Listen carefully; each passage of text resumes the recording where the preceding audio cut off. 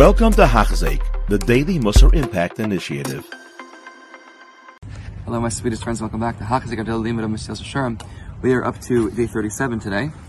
Previously on Hachzik, we finished up chapter 7, learning about the different elements of the Midah of Zrizus. And the focus of last lesson was on how Hashem wants our heart. The greatest desire that Hashem has is for our inner drive and shuka, longing of our neshama for Hashem. So we discussed how to create that longing by using our external actions and working towards a more motivated, excited, high energy, passionate Yiddishkeit. Today we're going to do the full chapter 8, which is, as we've seen with each of these midos in Mesilas Yesharim, we're going to learn about the way to acquire this midah of Zrizus, and we're going to see that it's essentially the same way of acquiring the midah of Zehirus as we did previously, because these both are basically two sides of the same coin, as the Mesilas Yesharim will explain. Right to Mesilas Yesharim, Parak Ches, chapter 8.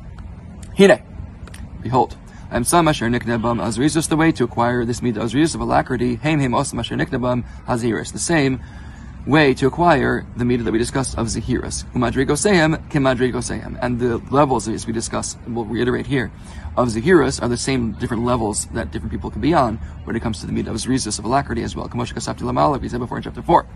They're very similar to each other. What's the difference between Zrizus and Zehirus? Zrizus is running towards, right? Zrizus is the mitzvahs aseh. It's the positive commandments, the things that we're supposed to be doing. We're motivating ourselves to do the right thing, to do mitzvahs.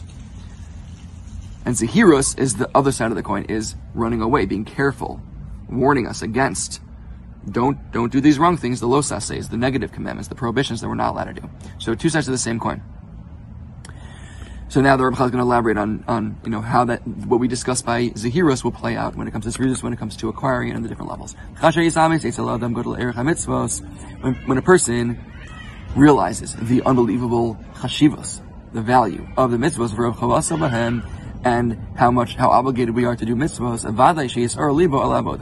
certainly he will be inspired in his heart to do the Avodas Hashem, and he will not slack off from it.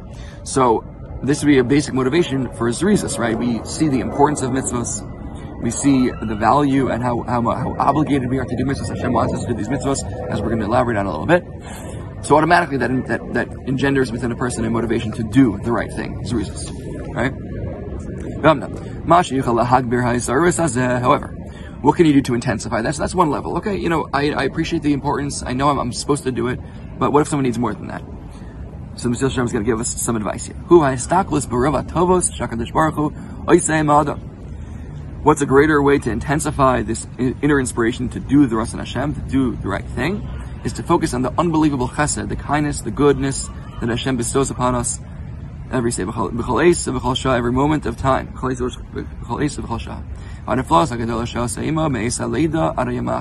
And the unbelievable wonders that Hashem does for us from the moment we're born until the very last day of our lives. The more we look at these things that Hashem does for us constantly for our entire life, it'll help someone recognize even more and more the unbelievable chova, debt that we owe Hashem for the good that He's done to us. So certainly that motivation, that recognition, will prevent us from being lazy and lax in our avodas Hashem. Certainly we can't pay Hashem back for all the good that He's done to us. It's supposed to, at the very least, we could thank Hashem and follow what He wants us to do, right? There's no person, whatever situation you find them in, rich, poor, healthy, unhealthy, sick, who does not see unbelievable wonders and kindness from Hashem in their situation, whatever they find themselves in. They're wealthy person and the healthy person. So certainly, that one's easy. He sees the unbelievable good that Hashem does to him. He's wealthy. He's healthy. So certainly he owes Hashem just from that. So what about the poor person? Maybe you see the poor person shouldn't think Hashem. He's poor. He's been deprived. He has a rough life. And he's also chayav at Hashem, owes Hashem a debt for his chesed. Why? Even in his aniyus, he doesn't starve and die on the street. He's getting his livelihood somehow. It's miracles. Friends, family, community, whatever it is. Hashem helps him and makes sure that he doesn't sit and die of starvation on the street. The sick person, for the fact that he's able to withstand and sustain all the sickness and ills and wounds that he has, and Hashem hasn't let him go pass away to the very end of the sickness at the end of the rope to end his life. It applies in any situation that someone going through any sort of tsar. There is so much we can be thanking Hashem for. Until no person that exists that is alive today could ever not find something to recognize Hashem's chesed and goodness that Hashem bestows upon him, therefore obligating them to reciprocate in some way. At least to thank Hashem, to follow Hashem's ways, to do what Hashem wants us to do. When a person focuses on these things that he's gotten from Hashem all of his life, certainly it's going to inspire him to be quicker and be motivated and inspired to push himself into Hashem to do the mitzvahs. As we've written above, certainly if he realizes that really everything that he needs in life and all of his good fortune depends solely on Hashem, who can choose, if Hashem wanted to remove that shefa at any moment. Shefa mean that flow of goodness. And that whatever he needs and whatever is essential to his existence is only from Hashem and it will not come from anywhere else. Pause there for a second. For those who have not learned or delved into the Amud B'Tachon, for example, when we say not from anyone else, we don't mean therefore like we just sit and do nothing and Hashem will just give us what we need. There are many shluchim that Hashem sends, doctors, employers, customers, whatever it is, that give us the things that we need to survive, right? But it's all Hashem. Those are just tzim that Hashem uses to give us what we need. But if that thing didn't exist, if Hashem still wanted to get that shefa, that tov, he'll make sure to get it some other way. It's all from Hashem. Everything's from Hashem. Certainly, through all this recognition, you won't be relaxed and lackadaisical when it comes to performing your mitzvahs and serving Hashem. So that we shouldn't be punished, chas v'shalom, be deprived of all the things that we need from Hashem. In summary, now you see that I have included in my words here in the chapter the same 3 levels of motivation that were outlined in chapter 4 regarding zehirus, the midah of zehirus. Because zehirus and zehirus, like we said, are really 2 aspects of the same idea. So we can learn out how to acquire zehirus from what we discussed by zehirus as follows. There's 3 levels, right? Someone that has a whole mind, a clear mind, is motivated and mochem de galos, as we discussed. He's inspired. They'll come mitzad achovu, mitzad erech hamasim.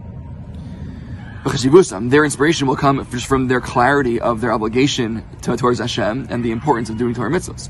The last level that we discussed last time, which was motivated more by kavod, mitzad olam haba kavodo. What's going to motivate them? The olam haba, the honor of olam haba. Shaloh tasigehu bushaliyam agmul. They would never want to be humiliated on their day of reward when they pass away. When they see how much they could have acquired, the goodness they could have acquired, and they miss out on it. And the lowest level of people that are not even motivated by kavod, it's just they're going about life. Why would they be motivated to do the rest of Hashem and to thank Hashem? Just from basic necessity, they realize that Hashem alone is the one that provides everything to us. So they're motivated to reciprocate, to thank Hashem, to do what Hashem says. As we discussed earlier. Givaldik.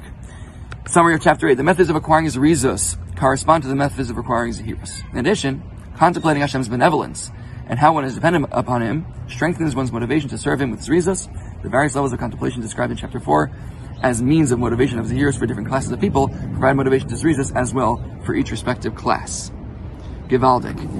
This Indian of thanking Hashem constantly is huge. Having an attitude of gratitude, a lifestyle of constantly recognizing the goodness of Hashem. It's a wonderful life. It's a wonderful life. It creates motivation in us. It helps us recognize how close Hashem is to us, how much Hashem loves us. And we're a thankful person. Thankful people, people with gratitude are the kind of people that people want to be around. People that are negative, that have the negative eye, that are tsar sign, they're kafui toiv Hashem, they don't recognize the goodness that Hashem or others bestow upon them. They aren't the kind of people you want to be around. It's very, very good to be thankful, and the more thankful we are, the more happy we are, the more shefa we have, and the more motivation we have to serve Hashem. Otherwise, we should be zuchah to recognize all the goodness that Hashem gives to us every day. Next time you daven Shemon Esrei, look at the English translation of Modim and focus on that. That's my meditation 3 times a day, at the very least, to thank Hashem for the unbelievable niflos nisim and flows b'choyam b'cholis that Hashem gives us. Halavai, we should be zocheh to get closer to Hashem through this thankfulness and recognition, and we should use that as motivation to be not only zahir to avoid that which takes us away from Hashem, but be zariz to choose and pursue those things that bring us closer to Hashem. Chaim, have a wonderful day. You have been listening to a shir by Hachzeik. If you have been impacted, please share with others.